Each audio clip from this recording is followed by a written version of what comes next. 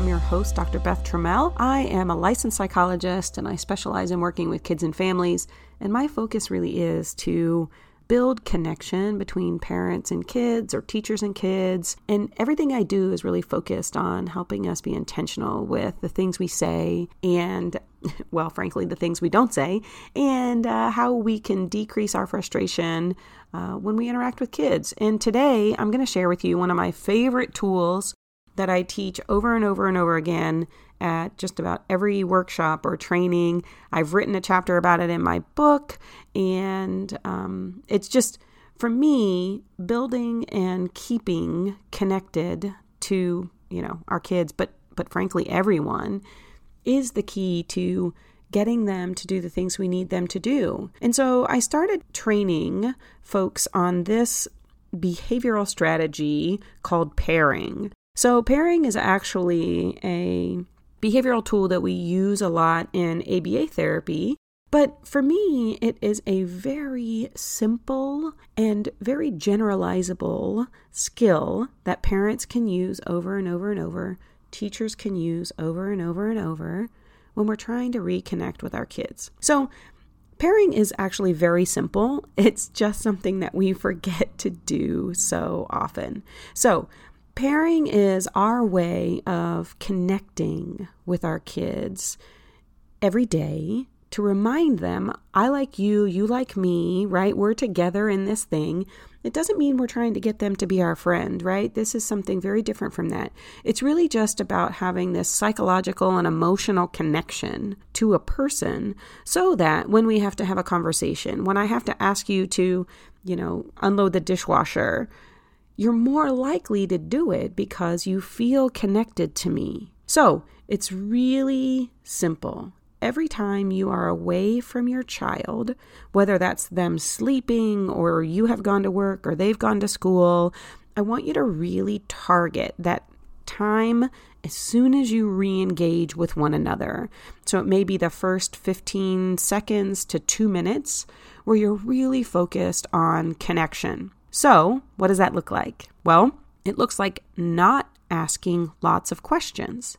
It looks like not giving lots of instructions. So think about it. You come home from work and the first thing that happens as soon as you walk in is you're flooded with lots of information, lots of questions, lots of demands. Okay, come on, come over here. We got to go over here. Can you do this? Can I have this? Can we do this? I'm picturing those days when I would come home from work and I would have 2 or 3 of my kids come up and just bombard me with questions. I'm sitting here having heart palpitations thinking about it, right? Where it's like, whoa, let me just get in the door, right?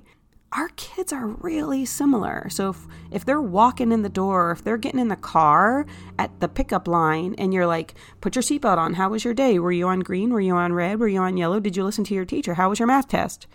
Your kid's like, whoa, how about hi? I haven't seen you in a while. It's good to see you. Right? So the first thing to keep in mind is to try to hold back those questions and those commands or those instructions until after you've just spent that first few seconds or couple of minutes reconnecting.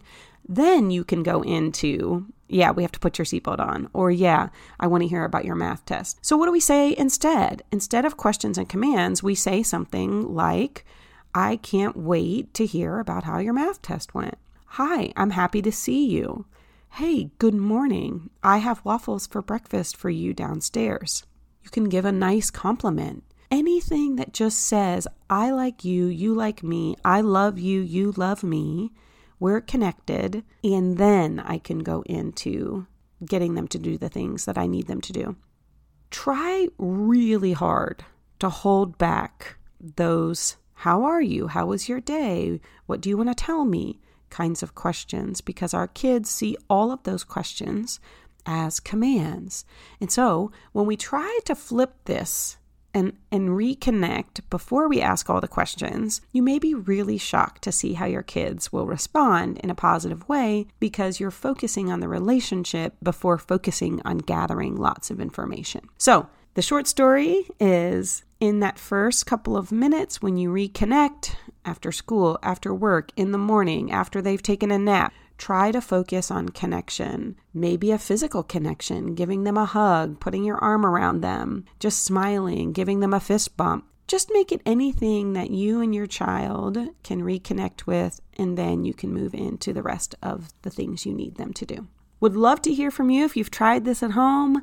Feel free to shoot me an email or give a shout out on social media. Would love to hear if you've been practicing this, and let us know how it goes. Until next time, stay safe and stay well, everyone.